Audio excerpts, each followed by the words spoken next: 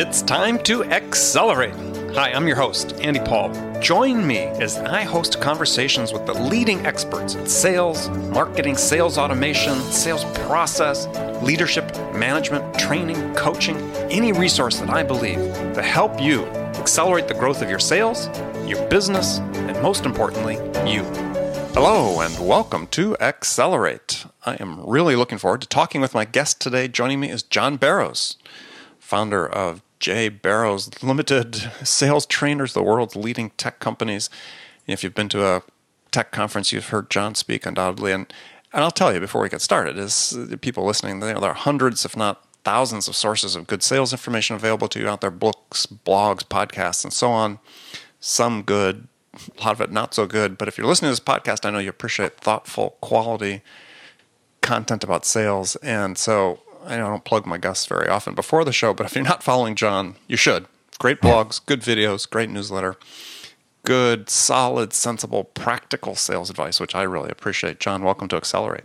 Thank you very much, Andy. I appreciate it. Yeah, good stuff. So tell us, how'd you get your start in sales? Oh, just kind of like everybody else, I fell into it. Since there's very few majors in sales these days, it's getting better. But what was your major at school? It was marketing. The typical. Okay. I didn't know what I wanted to do, but I was a history major. It could have been worse. There you go. Almost as useless, but no, I'm kidding.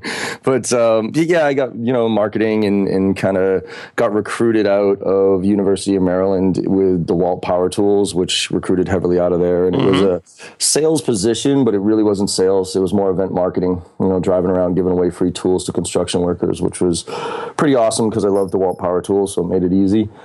And then graduated within DeWalt to selling to Home Depot, so taking a deal from, a $10,000 order to a $50,000 order by doing end caps and promotional stuff. So it was a little bit more sales.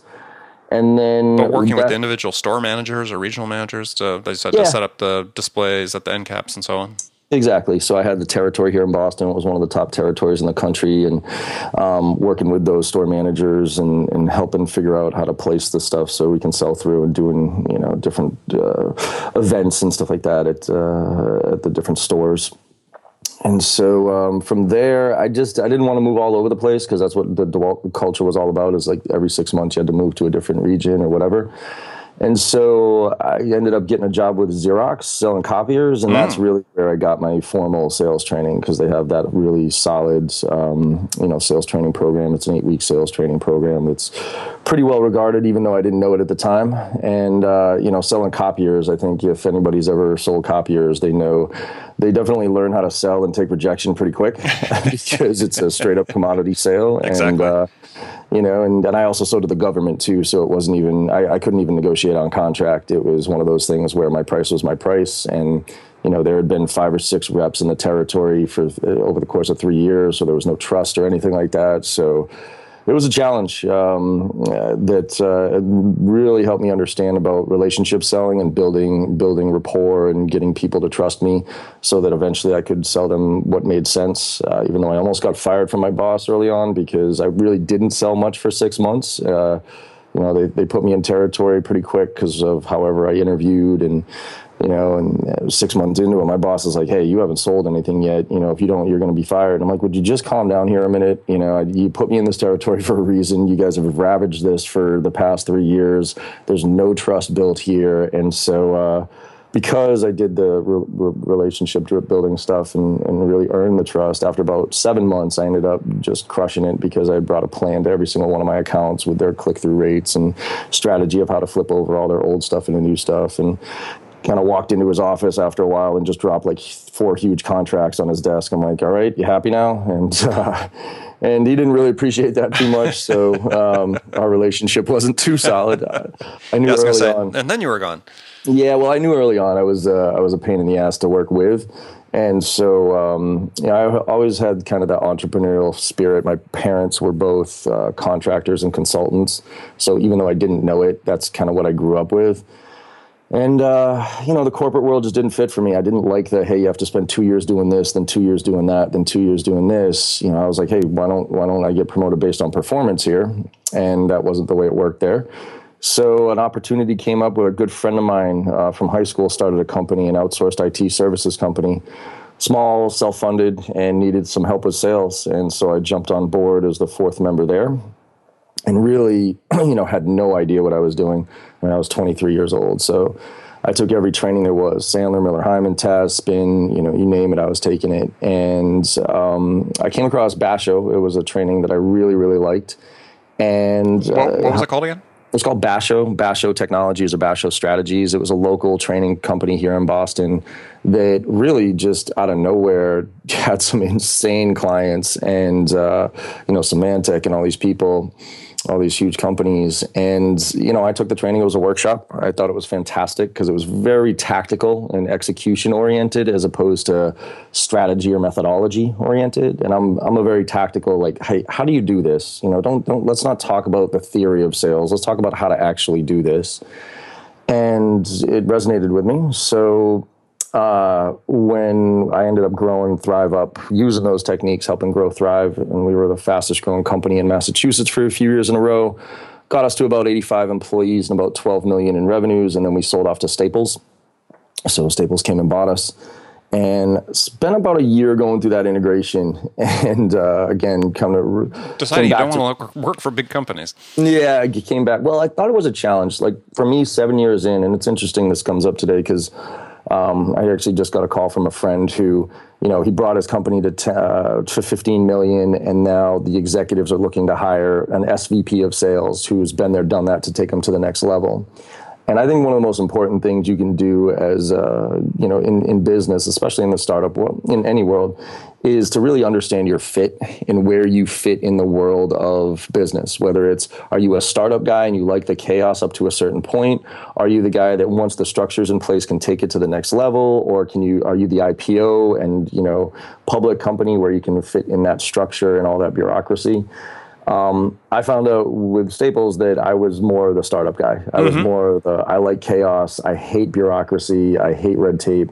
And I just don't play well. I don't know how to play the political game. And so after a while, Staples recognized that, and they offered me another position, which was a nice way of firing me. Right. And it was in Alaska. Yeah. And so eventually they, so I was looking for another job, and Basho came knocking and said, "Hey, John, do you want to be a trainer?" And I at first I was like, absolutely not, and they said, "Why not?" I said, well, because the majority of sales trainers that I had experienced up until that point in my career, there were two types, either failed sales professionals or professional presenters. It was somebody who couldn't do it, so they, you hold the whole adage of if you can't do it, train it, or you can't do it, teach it. Or somebody who had been, hey, 20 years ago back in my day when I was selling, and I didn't want to be a part of that. And they said, well, John, don't worry, you have to use these techniques that we're going to train you on to sell so you can get paid. So I actually had to sell my own training, which I liked. And so I used the techniques, got onto Basho, brought on some of the bigger accounts, took over some of the bigger ones. And then about a year and a half into that one, new CEO came in, restructured the company to focus on technology, ended up firing 30 to 35 of us on the spot, and really just left the training on the side of the road to die. And I've always said I'm not the smartest cat out there, but I'm definitely an opportunist. And so I walked into his office and just said, hey, what are you going to do with the training? And he didn't have a great answer. And so I said, well, what if I started a company, took over the clients from a training perspective, gave you some resale. You keep the deposits on the training that's out there. I'll keep the receivables, and then I'll send you a reseller fee. And we're good to go. And he was like, all right, make it happen. So I took one of the other trainers with me, and we started a company called Kensei Partners, which was fun for a while. And then about 3 years ago, I split off on my own, mainly to focus on the SaaS industry. I mean, Salesforce.com is my biggest client. And so with that ecosystem, I really wanted to kind of focus on the innovation and the drive and the push, because I really like the energy of the SaaS world. Not only do they lead the way in technology, but they also push the envelope when it comes to sales. So it keeps me on my toes, and it keeps me it forces me to evolve. Right. Which is fun. So excellent. Okay. So let's talk about one of your recent blog posts, which serve a good segue from sales training. And I love the title. He said, you can't wait for sales training to get better. If you're a sales rep, you can't wait for sales training to get better. You have to take some responsibility for educating yourself and improving. So what should a rep do? Yeah, I mean it's interesting now because a lot of reps will wait for them to tell somebody else have somebody else tell them what to do, and I've never been that way in my career. I've always been I got to figure this out. Even leads that related to inbound leads, I never relied on inbound leads to hit my quota. I always thought that as the icing on the cake, right? So I want to always go out and find my own business. Same thing with training. I mean, there's so much content out there. There's so much good and bad, like you talked about before.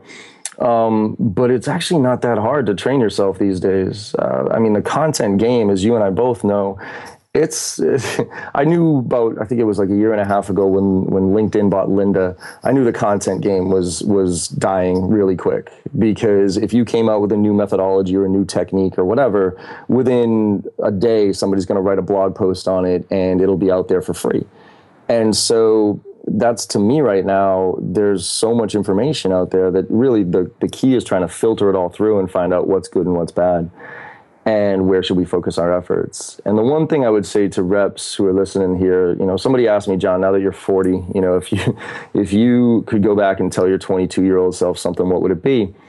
And my number one answer to that was A/B split testing. Mm-hmm. And, A/B, trying different approaches. And, figuring out one issue that you're having, whether it's an objection or dealing with gatekeepers or trying to get into talk to CFOs or whatever. Or even a behavior of your own. Yeah, even a behavior of your own, whatever it is, and coming up with two different approaches to it. And then really being thoughtful about how you do that and saying, you know what, I'm going to try this approach 10 times and I'm going to try another approach 10 times. And I'm going to see which one yields a higher response rate. And I think that's the way that we can train ourselves to get better every day. I mean, I'm writing a post now that's going out tomorrow called The Rule of 1%, which is one of my 12 guiding principles, which is, live your life by the rule of 1%, set the bar at a high but attainable level, but then every day just try to get 1% better. Mm-hmm. And, a way to do that is, to identify things that you want to work on, not necessarily your weaknesses. I'm not a big believer in focusing on your weaknesses. I'm a big believer in focusing on your strengths, but I am also a believer in trying different things out to figure out what your strengths actually are. Because especially as a young sales rep, you don't really know what you don't know yet. You're in that kind of unconsciously incompetent world, and you're saying, okay, well, I got to figure this out. What's my style? What's my approach? And by taking that split test mentality and absorbing the information that's out there in a filtered way, you can start to get better a lot faster, and you don't have to rely on training for somebody else to come in, for instance, to sit through a day session or whatever to get better. Because it's about those nuggets and tips. It's not about the big, long, whatever.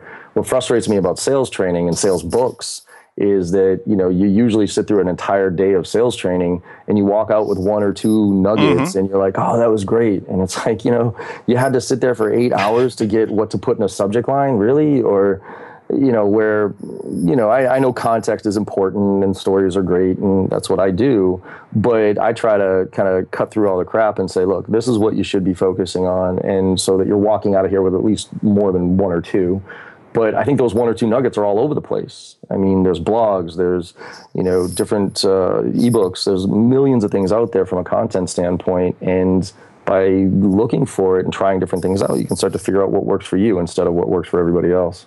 Exactly. And I love the 1% perspective. I wrote a post similar to that a year and a half or so ago about having read an article, because I believe that, but I read this article about the guy that manages, I don't know if you're a bicycle racing fan, Tour de France fan, but the guy that runs the Sky team that has been the best team that had the 3 champions, 3 or 4 of the last 5 years. And that's exactly what he does. He calls it the aggregation of marginal gains. Mm-hmm. Just what can I do to get 1% better, 0.5% better, on these various things across the board. And it's not like any one of them is revolutionary. No. It's just, I'm working to make it slightly better. If I can make it slightly better, that gives me that slight advantage. And, as I tell people when I talk to them about sales, is, you only have to be 1% better to win. Yeah, absolutely. It makes all the difference. I mean, if you look at the races right now in the Olympics, a lot of these come down to that half a second that, which is that extra stroke or whatever it is that player, that person did to get the gold medal instead of the silver. And I'm always shooting for the gold. So yeah. So, okay. Well, that's a great one. I love that. So a question that's sort of an interesting question I think in this regard is, you're talking about test and experiment, which I think is fantastic, is how much time should a rep budget for self-improvement? And really, even how much money necessarily should they budget of their own for self-improvement, let's say on an annual basis? Yeah, I mean, I think time every day, it's tough because the expectations of reps, depending on what company you're in, there's always whatever the metrics are, right? Make 50 dials, do this, do that, go on this many meetings. So it's really hard to fit that in. But people say they don't have time, which cracks me up because they think, just because I got too many things to do. And that's not the case. The real reason people don't have time is because they're not focused, right? They're all over the place in what they do. I always say, if you say you're a good multitasker, I'm going to tell you straight up, you're very inefficient in what you do. Mm-hmm. Because the book called Myth of Multitasking talks about how the brain can't do more than one thing at the same time. And so I think how much time you waste trying to go from task to task. I mean, yeah, exactly. The interrupts are fairly substantial in terms of time consumption. And it kills momentum and everything else. And so that's where I think the biggest key is really to look at your days and really structure them out, set good goals, own your calendar, that type of thing. Because if you do that, you can really find the time. I just do an hour. My routine is, everybody, I've been doing a lot of reading about people and successful people. And, one thing that comes up a lot is this whole notion of a routine, where really successful people have a routine that they go through on a daily basis. Really successful athletes, they listen to a certain playlist, they stretch out a certain way, whatever, to get their mind in the right mood. And I try to implement that into my day-to-day routine with every morning. So, I learn something every day, because instead of checking my fantasy leagues or reading the paper, which is fine. My dad still to this day, he reads the morning paper and drinks his coffee to get into his day. What I do is there's all these tools out there that you can have information come to you that you should be learning about, that you want to learn about. Like I use a product called Feedly. It's Feedly. It's a RSS aggregator that basically allows me to, create a folder, for instance, called sales blogs, and then go find the top 5 or 6 or 10 sales blogs that I like reading and put them into that. And when I open up that folder, it shows the headlines of all the blogs. So I can kind of scan through the headlines and look for good things to talk, to read about, things that I'm interested in. Or if I'm focusing on the SaaS industry, that's the main industry I tend to focus my efforts on. I want to go find the thought leaders in SaaS and what are they talking about? What are some of the trends out there to educate myself on what's happening? If I'm selling to CFOs, well, I'm going to follow some of the top CFOs in certain industries and listen to what they're saying and just read a few posts. I'm not a big book reader. Like I don't have a lot of time to sit down and read a 200-page, 300-page book, but I love the blog post format where it's, 3, 4, 5 paragraphs. I can pick up a nugget or two. And so every morning I read my morning paper and scan through all that stuff and look for interesting things. And that's how I tend to educate myself and get that much better every single day, in addition to obviously following what my clients are doing and getting alerts on, triggers and those type of things that I can use to make connections with them on. Yeah, and I think it's a great approach. I mean, I'll advocate for reading books, not just because I write books, but I'm a little bit of a skeptic when it comes to a lot of the sales books. I mean, in terms of, the first 50 pages are mostly what you need to read. Right. But exactly. Having done that, you're 3/4 of the way through it. But yeah, turn off the TV for an hour a night and read a book. We're actually doing an interesting thing with one of my clients right now is they've set aside time in the business day every day, 15 minutes, that all the sales reps read. And they've got an assigned book of the month. So we're doing a book of the month club for 12 months, and they're all reading the same book, and they're given time during the business day to read it. And so at the end of the year, they'll have read 12 books that they would never have read before. And if, as you said, if they pick up just 1 or 2 nuggets from each one, we're well ahead, and probably much more further ahead than if they had invested $20,000 on sales training. Well, that's it. And then, your question about how much they should invest from a cash standpoint, I mean, I don't think you have to invest anything. I mean, the information's out there. It's just you got to go find it and make the time to go look through it. I used to do that as a VP of sales. I used to do the same thing. I forced my reps. There was a recurring meeting on their calendar every day at 6:00 for 15 minutes. And all it said was think. And all I wanted them to do was put down their laptops, put down their phone, and think about their day and how it went, and also plan for the next day. Mm-hmm. And the amount of productivity gains that they got from just planning out the following, the next day and what they were going to do and what their goals were was off the charts. And some of the ideas that came out of that brief 15 minutes were off the charts too, because they'd be like, hey, you know what? I thought about it today. I really was taking this approach. I don't think it worked all that well. I'm going to try this tomorrow. And then tomorrow they'd come in and come back and say, wow, I tried that. It worked great. I'm looking forward to tomorrow, those type of things. So there's little things that you can do, but I think owning your calendar, setting goals, using a lot of tools that are out there to filter information, have it come to you instead of you always having to go to search for it, are easy ways where you can educate and train yourself without having to spend a dime on it. All right, let's talk about some other sort of practical approaches to problem solving. You've written recently about demonstrations, talking about SaaS spaces, demos, and that, they're happening way too early in the process. So let's talk about that. So what do you see happening? I mean, you're involved with a lot of companies, and we have a lot of people in the SaaS business that listen to this. Yeah, it's brutal. The reps, I wrote a post a while ago called The Death of the Average Sales Rep. And I don't say death of sales reps. Sales are always going to be around, but I think the average sales rep is going to die a painful death because, the ones going through the motions, blasting out template emails, making generic cold calls, asking basic BANT questions, and press and play on demos. And it amazes me every week I go through demos. And, because a lot of people, and I'm sure you do the same thing, a lot of people will call us up and say, hey, John, I got this new cool tool. Could you take a look at it? Love to get your feedback. And also, could you recommend me to some clients? And I'm always up for it because I want to see what's out there. I want to see the new stuff. But every single demo is exactly the same. They start off, "Hey, okay, John, thanks for your time. Is this still a good time?" Yeah, it's on my calendar. Yes. And then they'll, "Okay, well, we're going to about a 30-minute demo here, and let me know if you have any questions as we go through it." And then they go, "Wah," and they just press play. And then, well, we were founded in June of 2000 by three, and they just go into this and it's like, and then they stop every once in a while and they say, "Does that make sense? Does that make sense?" Which I think is a terrible question, right? I used to ask that a lot too, by the way. I used to say, "Hey, does that make sense?" And never was somebody like, "No, man, that was so far over my head. I don't even know what you're talking about there."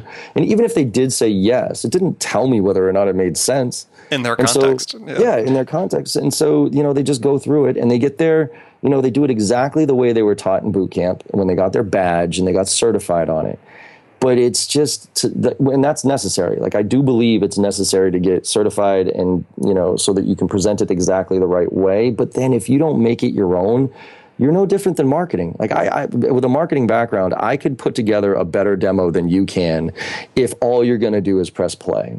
My suggestion for reps who are out there looking at, putting together demos is, if it's a half an hour demo, spend the first 10 minutes asking the client what their priorities are, what they want to see out of the demo, and then take that 30 slides or whatever it is and really cut it down to the 10 or so that are actually going to make a difference to the client and get your product or solution to stand out. And also, instead of asking, does that make sense, pause at certain points of the discussion and say, you know what, I'm going to pause there. That was something that was a pretty big component of our solution. And you had said earlier that this is one of your priorities. I wanted to ask you, how do you see that fitting into your existing process? Or could you explain to me how that compares to how you're doing things now?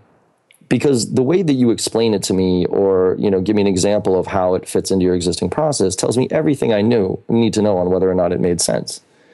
And so just the context around it, that's something. So Gary Vaynerchuk, I'm sure you're aware of him. He got my attention early on when he said the context versus content. Yep. He said, everybody talks about content is king, And he said, well, if content is king, then context is God. And that got me thinking about sales versus marketing.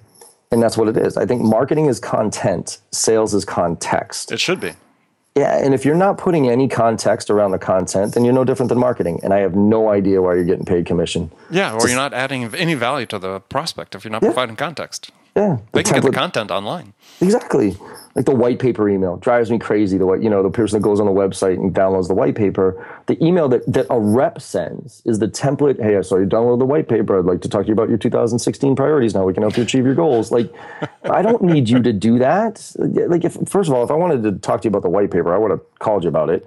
Second of all, you sending me that email, I could configure Marketo, Eloqua, you name it, whatever the marketing automation. Send the same email, yeah. To send it better than you, by the way, because the tool's gonna allow me to analyze the results and figure out split test and figure out what's the best message to send you.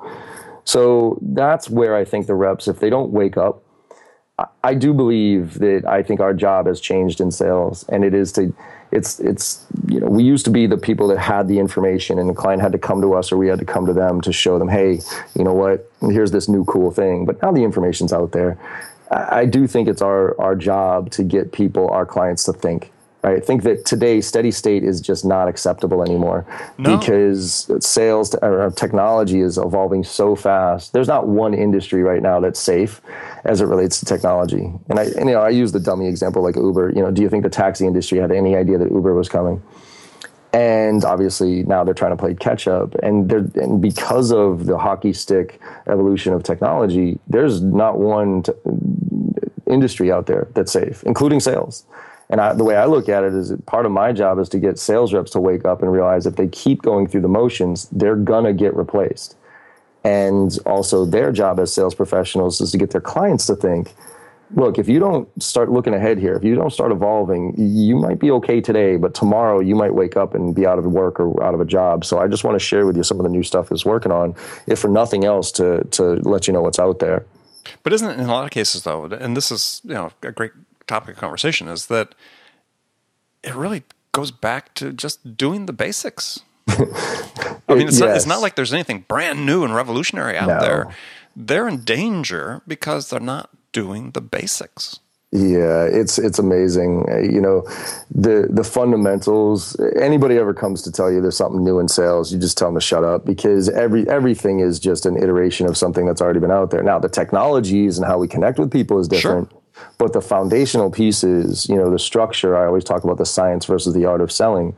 It still amazes me how many people don't use agendas for meetings. It still amazes me how many people don't summarize the conversation after they have it with somebody and send it over to them to confirm that was something that, just to confirm that we heard the right things from you. Or confirm appointments before they happen. Confirm appointments. Gosh, because the problem with, in SaaS business, talking about, gosh, what's the yield off of the appointments set by the SDRs? Mm-hmm. Well, I've worked with one company. It was pretty easy to get that yield rate up pretty substantially. Just do some more confirmation.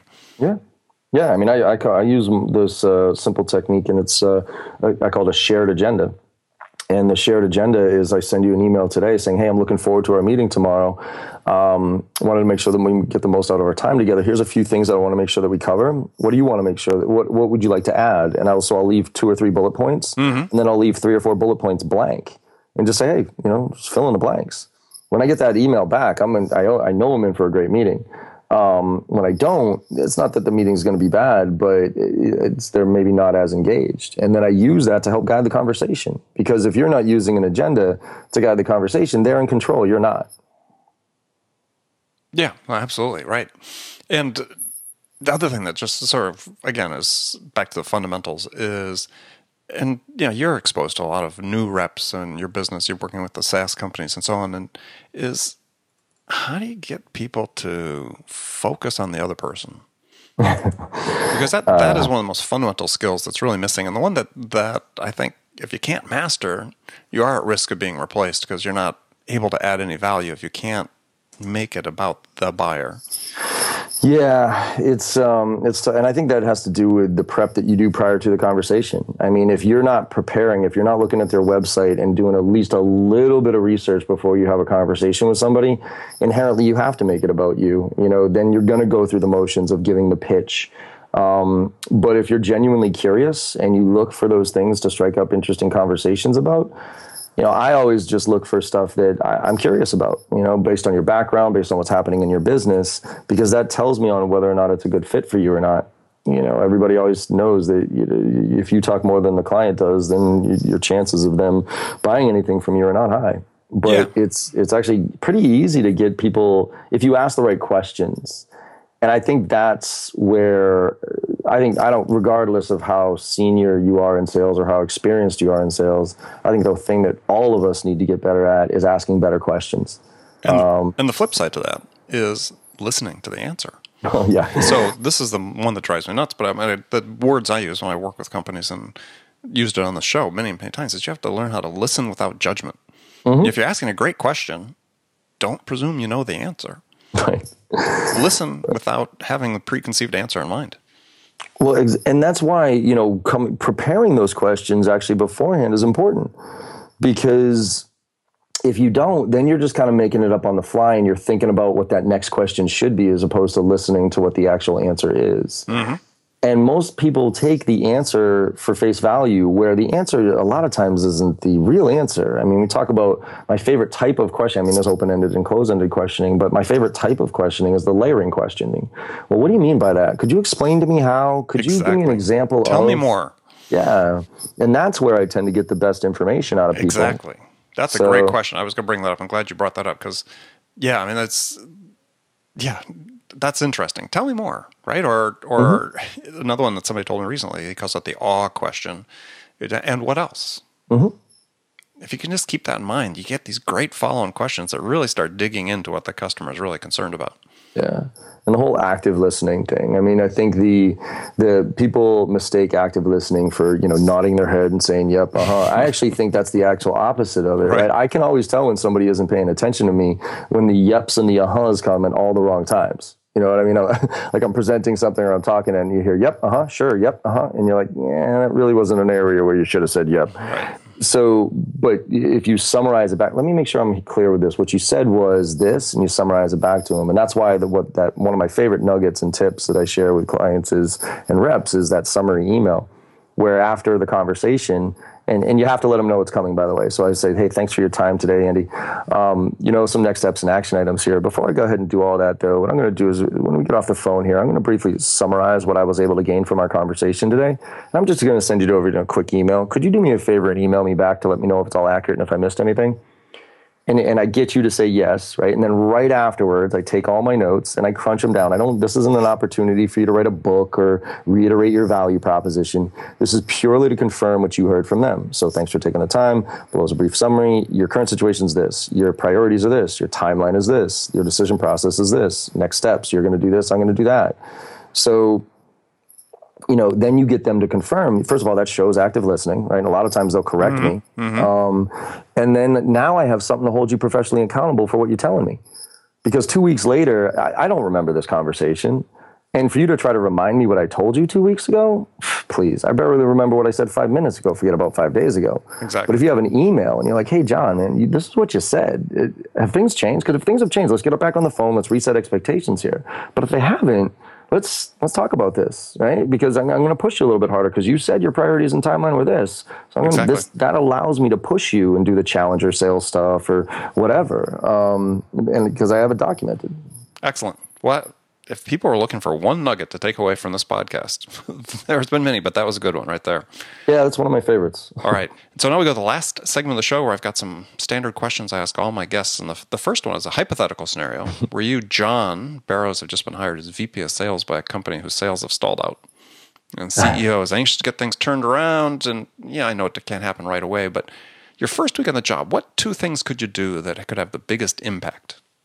I would say meet with the customers, meet with the happy customers and go find the customers that churned, and ask them why. I mean, that ultimately is why the company is or isn't doing well, is because if they're not doing well, then obviously customers aren't either getting the value out of the solution or the messaging about the value of the solution is not getting through. And so if my first goal is to, first of all, interview everybody in the company to understand, first of all, get my passion going about why should I be working here? I think the number one thing you need to be successful in sales is a belief in what you do. So I want to learn that company as much as I possibly can. And a way I do that is by obviously talking to as many people as I can within the organization, not just sales. I'm talking service, I'm talking engineering, I'm talking executives, whatever, but also more importantly, going out and really visiting customers and getting a really good understanding of how people get value out of the service and solution, what the difference is that we make, and if there really is a big difference. And again, also go try to find some customers that churned or go to find some customers that were unhappy with the service and find out why. Because in those answers, you'll find what you probably need to make as far as an adjustment, either from a messaging standpoint or from a delivery standpoint. And you'll also try to identify what that ideal customer profile is that everybody talks about. Because I think that's one of the keys to success with any business is really focusing in on exactly what that ideal customer profile looks like, and being very focused on it and not bringing on customers that don't fit that profile, as tempting as it might be. As tempting as it is, especially in early stages.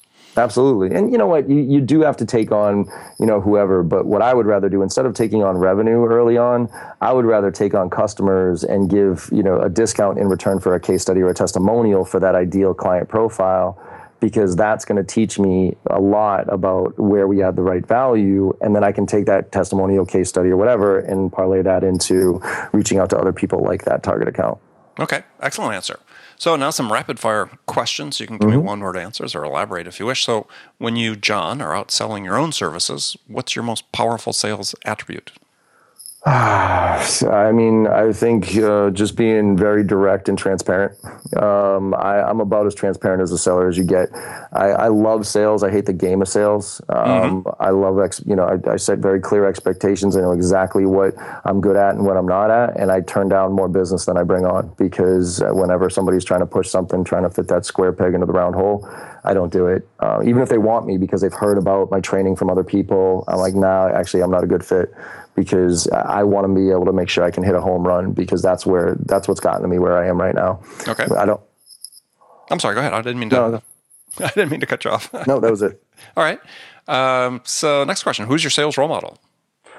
It's interesting. I don't think there's one particular one, but the guy Jeff Hoffman, it comes to mind. He's the guy that started Basho Strategies, and I still resell from him. He was somebody that I really appreciated as far as his approach and his mentality towards things. But I look at a lot of different people from a sales standpoint, and it's funny that it's not a lot of salespeople. It's people who are just passionate about what they do. And I can see that coming through them. So some business leaders that I know, just friends that are out there doing the right thing, selling the right way, because everybody thinks that sales is a profession. It's not. It's more of a mentality. I mean, it is a profession, obviously. But I wrote a blog post called the Founder's Dilemma a little while ago, where it's got that, that engineer who comes up with that awesome idea and goes out there and talks to people about it. And because they talk so passionately about it, because it's theirs, they figure, hey, this is easy, right? Sales is easy. And they hire people, and then the sales reps fail because they don't have that same passion. Right. So I look at, my mentors, or if you will, or, Jeff Hoffman, and a lot of my peers, Trish Bertuzzi, Lori Richardson, who's just a good friend. And I love her passion and her approach to sales. So a lot of those people. Good. What's one book every salesperson should read? Influence by Robert Cialdini. Ah, great book. Yeah. It's not a book on sales. It's a book on psychology and why we do the things the way that we do them, which I'm way more interested than sales techniques or tips or anything. Yeah, and one of the great things about that book is he also tells you how you yourself fall victim to these, or fall prey to all these influence tactics that people use. Absolutely. So they can be misused as well, but great book. Okay, last question. So what music's on your playlist these days? Oh man, I'm still old school. I'm a '90s rap kid, so I got Biggie, Tupac, a lot of that Run stuff. DMC, okay. Yeah, Run DMC. That got me hooked with a little bit of License to Ill with the Beastie Boys. But I'm a big fan of Jamiroquai. There's Parov Stellar. That's a kind of a 1920s swing band with a house beat to it. Oh, interesting. I'm all over the place with my music. I like country. I like house. I got rap and hip hop and everything else. As long as it's not too hard on one end or the other, I'll listen to it. Excellent. Well, good. Well, John, thanks for being on the show today. Tell people how they can find out more about you. Yeah, I appreciate it. You just go to jbarrows.com, so jbarrows.com. On there, I have a resource library where I give away probably 80 to 90% of what I do for free. I do have an online portal that has all the training that I give to Salesforce, LinkedIn, Box. I have that people can sign up for if they're interested. And you can follow me on Twitter and Snapchat. The handle's John M as in Michael Barrows, all one word, no spaces. I answer a lot of questions on Snapchat for kids who are, having questions throughout the day. So, and then I got my blog. Obviously, people can sign up for and get that weekly thing that goes out there. Excellent. Again, thanks again. And remember, friends, make it a part of your day every day to deliberately learn something new, as we hope you did here today, to help you accelerate your success. And an easy way to do that is to make this podcast accelerate part of your daily routine, whether you're listening to commute, in the gym, or as part of your morning sales meeting. That way you won't miss any of my conversations with top business experts like my guest today, John Barrows, who shared his expertise about how to accelerate the growth of your sales. So thanks for joining me. Until next time, this is Andy Paul. Good selling, everyone. Thanks for listening to the show. If you like what you heard and want to make sure you don't miss any upcoming episodes, please subscribe to this podcast on iTunes or Stitcher.com. For more information about today's guest, visit my website at andypaul.com.